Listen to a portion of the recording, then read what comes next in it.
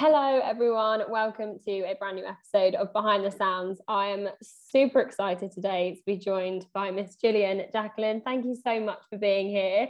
I know you are super busy at the moment. Your new album is just about to come out. How are things going? Well, thank you for having me, Leah. So nice to talk to you. Yeah, this is like the craziest week of my year, probably. So every day I've woken up and kind of have like 10 things to make sure that I do for the album because, you know, now social media is a huge part of our job. So, which I am like not that good at. So my team constantly has to remind me, hey, you have to film this thing. You have to do this. So I'm trying to stay on top of all that. But yeah, gosh, this week is such a like breath of relief in a lot of ways because this record has kind of been the one thing I've been focusing on for the last 2 years of my life. That's kind of been the beacon, you know, up ahead. And so now that we're here, it feels wild and very exciting. And also just, you know, from a creative standpoint, I think there's a certain lifespan of something when you have it just to yourself. And then it's very important to kind of let go of it and to release it out into the world and to let it become other people's. I have this favorite quote that David Bowie said, like, the minute you start hating all the songs is the minute that you need to put the record out. And so I've lived with them for long enough now. I don't hate them, but I'm definitely like, okay, I really want these to become everybody else's now. Because that's the power of music, is the connection too, you know? So I'm very excited for people to hear them and for them to kind of get to identify what songs are their favorites and, you know, and hopefully find some of themselves in the lyrics. Yeah, it's so interesting you say that because, as you say, you have been working on it for so long. Is there a part of you that obviously you don't start to hate the songs, but do you just overthink them and kind of go back to them and think, oh, could we do this better? Could we do this better? Or is there a point where you're just like, no, that's it, leave it, walk away? Yeah, really good question. Actually, I am much more impulsive and much more like, I will kind of fly with the first thing that I do instinctually. And I'll be like, that's great. I want to do that. That was my instinct. I should follow that. However, I made this record with my husband and my producer, Topher Brown. So they both came together. They're brothers. So they co-produced the record with me. So it was like all in the family. And they, you know, Brian works very differently than I do. He's much more methodical and analytical, and he likes to kind of pull things apart and try 10 different versions of something before he commits. And so that was really challenging for me because I probably would have put this record out in the pandemic because I'm just like, I got to let it go, you know? And thank God I didn't, because I've learned so much now that I think you have to challenge yourself sometimes with your music and whatever you do. I think it's important to bring other people's perspective in and to kind of get out of your comfort zone a little bit. So to answer your question, I historically am not kind of you know, let's keep going back and reworking it. I'm not that person, but I have since kind of become that person because now I realize that it can get 10 times better if you just give it room to breathe and be patient. And keep trying to find like maybe there's a better way to do this. So yeah, that was a huge learning curve for me, honestly, with this album. No pun intended. Yeah, there you go. I love that. And we're going to delve right into the album in just a moment. But I want to go back because it's mad that this is your first full-length album, right? So which is so bizarre to me, who feels like I've been listening to your music for so many years, and it's crazy to think there hasn't been that full-length album. But going back, you started your career super young in a way that not many people get to start careers. Can you tell us a bit about how you got into the industry? Yeah, of course. Yeah, you know, I started singing from a very young age, the way a lot of kids do, like in the back of the car when the radio was on, just kind of belting it out. And I think my parents, when I was like 6 or 7, were like, is that good? That's kind of good. Like, is she good? And they like were like, well, maybe we should take her to some open mic nights and see if she wants to get up and sing in front of people. And I did, and I enjoyed it. And then my mom started getting this newspaper that tells you what auditions are happening in New York City for Broadway shows. And I was not a child actor by any means. In fact, I was more introverted. You know, I enjoyed singing, but I would like keep my eyes closed the whole time. And I wasn't like, look at me, look at me. And so it was really definitely a stretch. But I went and auditioned for a show when I was 9 that Kenny Rogers had written and was putting on at the Beacon Theater in New York City. And I, by this wild stroke of luck, got the part. I didn't even have a headshot. I was like so unprepared. But for whatever reason, they liked that I was kind of this normal little girl who could sing. And so I got the part, and that really turned into, 6 years of my life. So, from age 10 to 16, I was doing this show with Kenny. And of course, he's so tied to the country world. And I had grown up listening to country music, and it just really felt natural. And he kind of became this grandfather mentor figure in my life. And so he brought me on tour with him a lot. And then he also brought me down to Nashville when I was very young. And I got to do, I sang at the Ryman when I was a little kid and did like some TV shows here. And so I kind of like got a taste for it as a child. And then my sisters and I ended up getting homeschooled and forming a sister band around the same time. And so I was performing with them all over, wherever we could play, basically. And my family moved to New York City during that time. And so I was getting kind of acclimated to New York City clubs and just the whole live music scene. And so I really feel like I got this crash course education in what it feels like to do music professionally from a very young age. And that's why, being homeschooled for all those years, by age like 16, I was kind of like, I kind of want to be a normal kid. I like felt a little burnout from my child career, and so I went back to high school for 2 years, and then I went to college for 4 years and really didn't sing for 4 years. I just sort of put it on the back burner.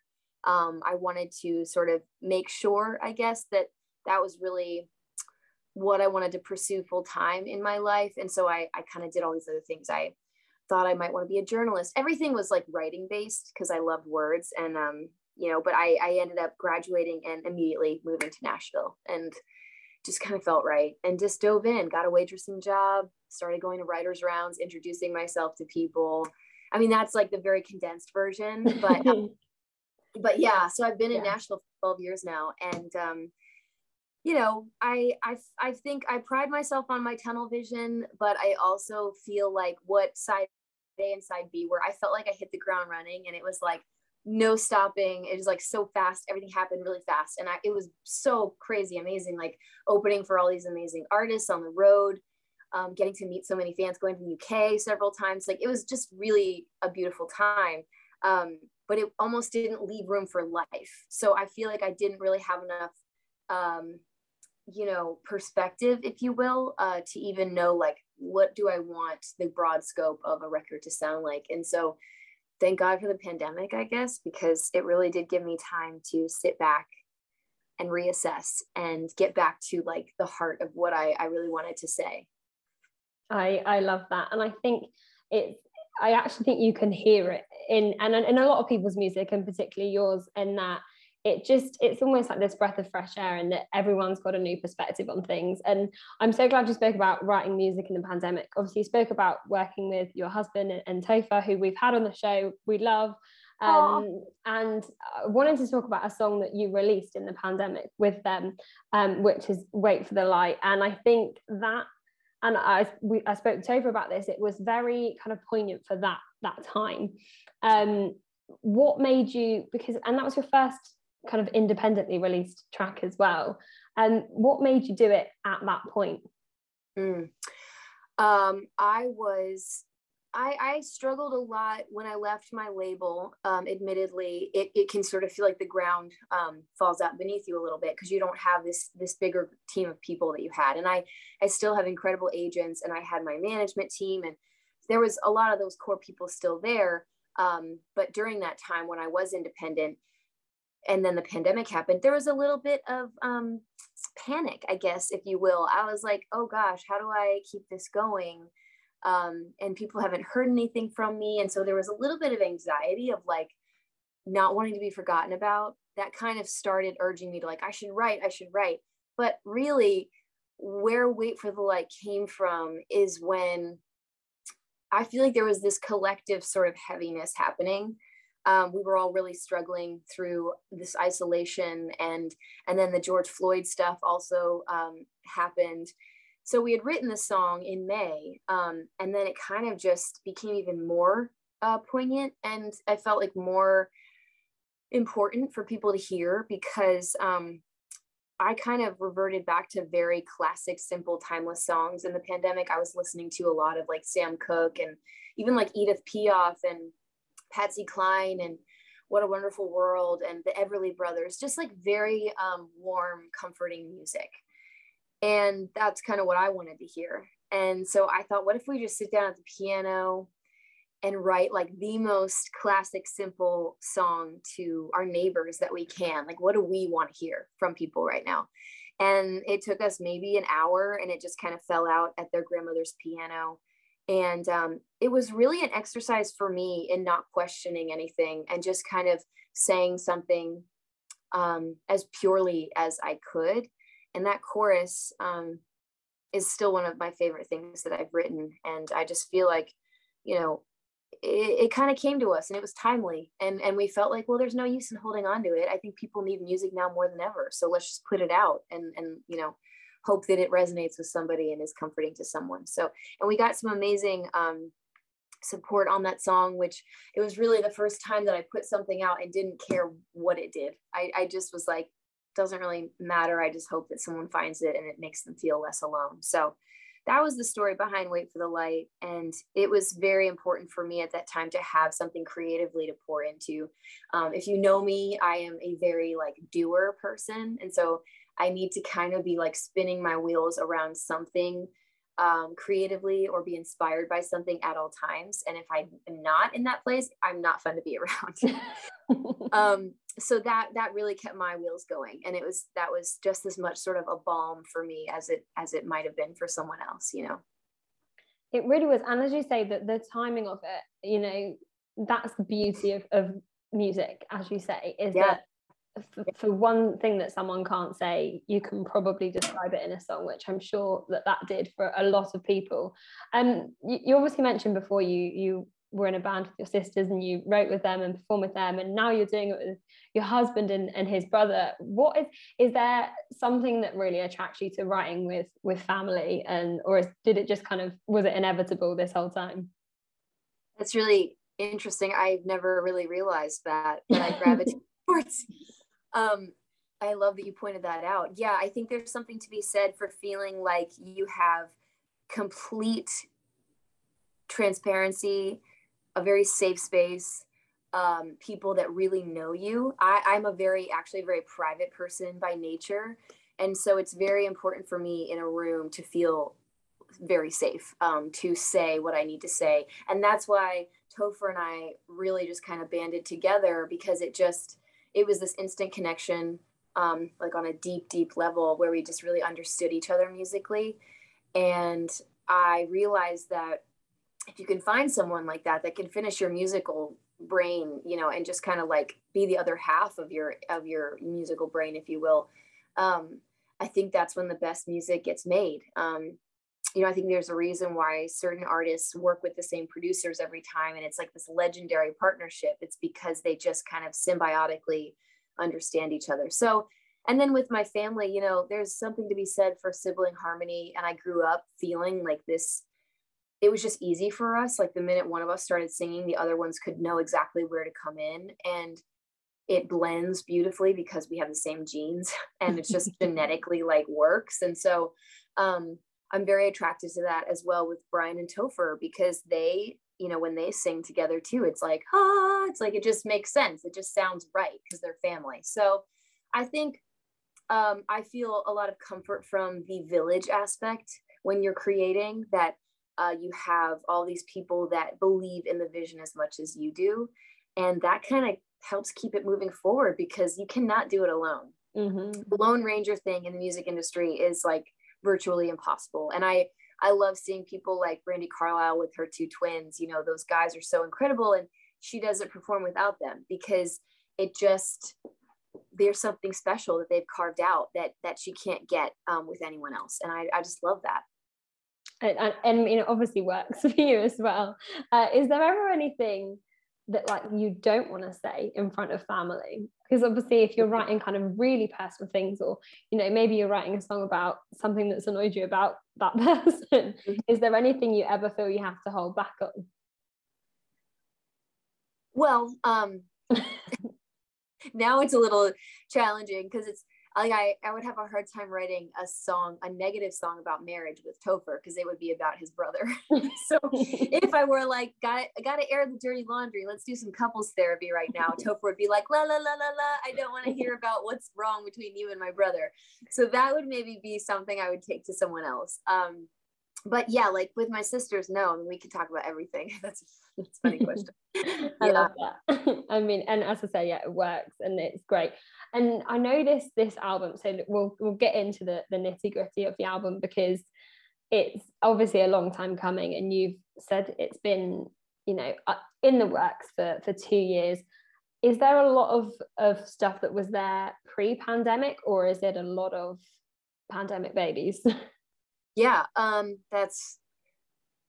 want to say it's about half and half, because I did a particular writing camp in 2018 actually, and it was a concentrated camp. I think it was like November, December of 2018. So I had just gotten off the road, and I hadn't really been writing a lot at that time because I had been heavily touring so much that year, and it was a really busy year for me.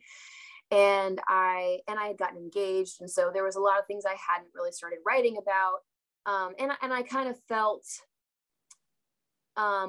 like there was, with my label, there were sort of some things that weren't going in the direction that I really wanted to. And so this writing camp was really about me starting to dive into like, okay, where am I going here? What do I want the next chapter to sound like? And so I really started wrapping my head around it, like right after side B. And that's where Hummingbird and Iconic and Sure all came from. And then the following like 6 months is where When It Rains came from, and Hurt Somebody Else. So yeah, those were like pre-pandemic, but then like Better with a Broken Heart was kind of the first pandemic song that like, I was like, oh, okay, this is like the cornerstone of the record now. This is like where I want to go. And this is kind of what I want to build everything else around, because it just felt like the perfect marriage of what I do and what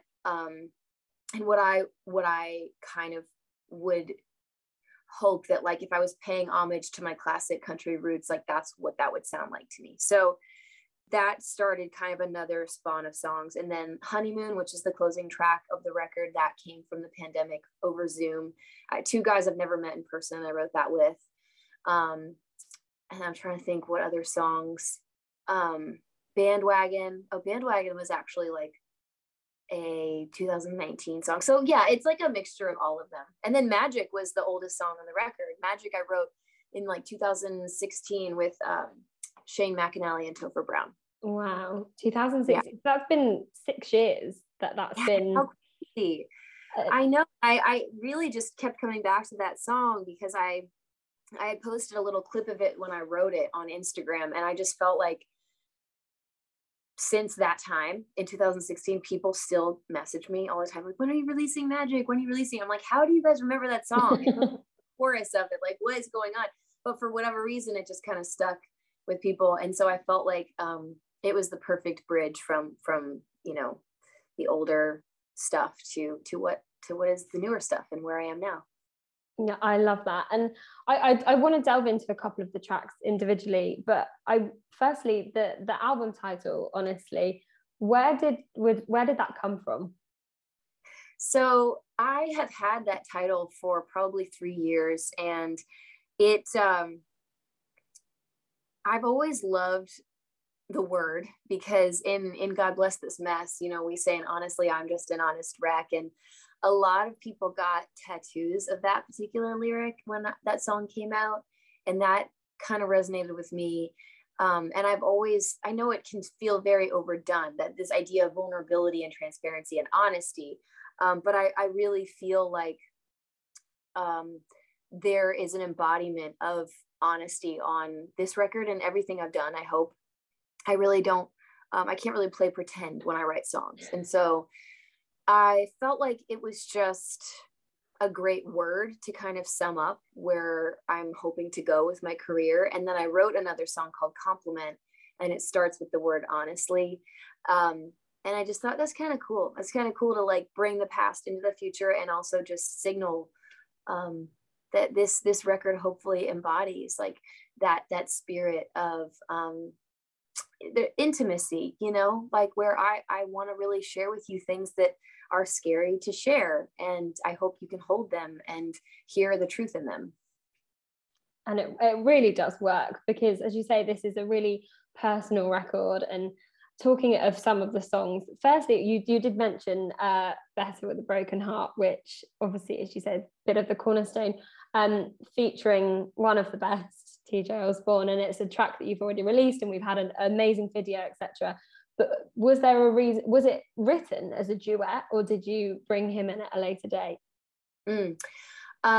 It was not written as a duet. And I think, truth be told, when I wrote it, I had in my head this thought that TJ would actually sound really good on it, because it sounded like something, and I'm just a huge fan of the brothers. And so I thought, what a dream that would be if TJ Osborne sang on this song.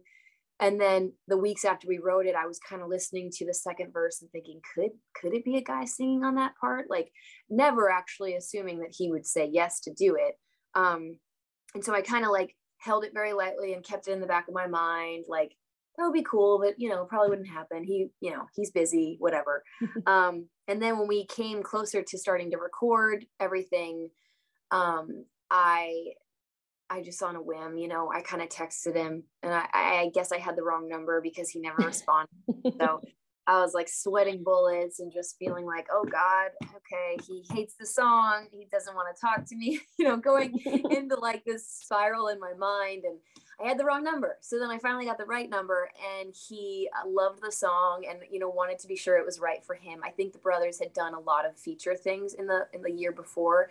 And so he was just very clear about that. You know, I really want to make sure it's right before I decide to put my voice on it. And then he said yes. And, you know, I think it's collaboration for me is really exciting. The song would have been great, you know, if TJ hadn't been on it. But gosh, I feel like duets can take on such a bigger life because you're getting two people's perspective. And there's just some really iconic duets out in the world that I was like, I want to do that. I want to make one of those. Like, that's amazing. And so his voice is just so legendary to me and so unique and so warm, and just the intonation of it, you know, it just felt like it could really take on what this melody was. And it's cool because it's not really a traditional love song. I mean, you know, TJ's gay. He's not singing to me. He's singing to, you know, whoever he's singing to. And I love that, because I think it's very rare that a duet can be a guy and a girl, but they're not really singing to each other. And I think he appreciated that about it too. So yeah, I feel like it just kind of gave the song a whole new life. Yeah, I mean, it is one of them, as you say, it's not a traditional duet. And I think actually in the last few years, particularly in country music, we're getting a lot more of them, and they're becoming their own, you know, as you said, iconic songs. And your voices blend so well together, and it's a great song. So hopefully one day we'll get to hear it live. That's what I'm gonna look for. I'm gonna have to slowly start to wrap up, but before I ask you a few more questions, I have 3 questions that I ask every single person that comes on the show. They might knock you for 6 a bit, but they're all around 3s. Okay. So sorry to flip it, but can you, talking of iconic songs and iconic voices, can you name 3 songs that you wish you'd have written? Oh yeah. 3 songs I wish I had written. I Can't Make You Love Me, Bonnie Raitt, and it was written by Alan Shamblin and Mike Reed. Amazing. Maybe it was Memphis by Pam Tillis. And probably Sometimes He Does by Lori McKenna. Yeah, great, strong. I think that's the quickest anyone's ever answered that. So really? Wow, I usually so bad. And I'm going to add, I have a tally for the amount of times I Can't Make You Love Me is said. So we'll add to the tally as well. I mean, just wow, goes I to love show. to hear that. That's so funny because I know we have to wrap up. I won't go into it, but I've written with Mike and Alan now, and I always love hearing them tell the story of that song because it really happened by accident that it sounds the way it does at all now. So, and anyway. Yeah, it is. It's honestly, if you listen back, almost I'd say 90% of people say that. So it is gone down as one of the greatest songs ever. That's good. What about 3 albums you couldn't live without? 3 Patsy Cline's Greatest Hits. John Mayer, I mean, God, I love all John Mayer's records. I'm trying to think. Whichever one has Slow Dancing in a Burning Room on it, I've listened to that. Continuum. That's also probably the most said album as well. Okay, Jillian, let's all right. We got to dig deep. No, but it's great. I think it just goes to show how great these albums and songs are. Okay, see, now I'm going to struggle. My third, I probably Tapestry by Carole King. Yeah. That's one that, do you know what? When I started asking that question, that is one of the albums I thought would be said the most. And it hasn't been said. It's been said a few times, but not as much as I would like. Okay, interesting. It would be mine. Yeah, okay. Yeah. So I love it when people say that. It makes me very happy. Okay. What about the last question? 3 artists or writers or producers that you haven't yet worked with that are kind of bucket list for you? Oh, that's a great question too. 3 artists, writers, or producers. Okay, so it can be any of those. Artist, Bryan Adams. I am a huge, massive fan, and I just have a dream, and I keep trying to manifest it, that just one day Bryan and I will meet and we'll either write a song together or sing a song together or anything. I'll take anything I can get. That's right. We'll tag him. Yeah. I think Julia Michaels is so brilliant as a songwriter, and I just love her records. So I would love to write with Julia Michaels. I think she's phenomenal and so smart. Oh gosh. Oh, probably Brandon Flowers. I would like to do any of the above, write or sing or have him produce a record. I feel like he would actually be an amazing producer. Yeah, I love that mix of people, especially. Yeah. Particularly Julia, because she's dipping in and out of the country world, which I love so much. Yeah. So yeah, we use it as a manifesting session. We'll tag them. It'll be great. Yes. So that is it. Unfortunately, it's gone so quickly, but it's been so great to chat. I've been wanting to have you on for years, so I'm so glad we've finally been able to do it. Thank you so much. But I'm just gonna, you've got loads coming up. Obviously, the album is out now, and you've got so much coming up over the summer. So many performances. You're going on the road with Cam. Mm-hmm. Is there anything you're looking forward to the most, or is it just getting back out there? Definitely the Cam tour is going to be a highlight for sure. And we're really aiming to get back to the UK for 2023. That is like our biggest goal. I have missed being over there so much, and I've just loved connecting with the fans over there. So that is kind of our next big hurdle. And that's going to be my next thing that I'm really, working towards. And then probably my baby's first birthday in November. That'll be really exciting. I can't believe, I think it is something to be said that you are doing all this incredible stuff with a newborn baby. It's just coming out of the pandemic and creating an incredible album and a human. Yeah, I know. I kind of threw it all in the bag. I was like, let's just go. It's been a challenging and unique time, but my God, talk about fulfillment. I mean, he's just kind of thrown everything on its head and reminded me what's really important in life. And it's just a beautiful thing. And it's really fun. I love that. Yeah. So thank you so much. It has been an absolute pleasure. And I can't wait to, hopefully next year, see you in person, and good luck with all of the success in the album. And thank you so much for being a part of the show. Thank you, Leah. Thanks for having me. I hope we get to chat soon, and I hope I get to see you in person.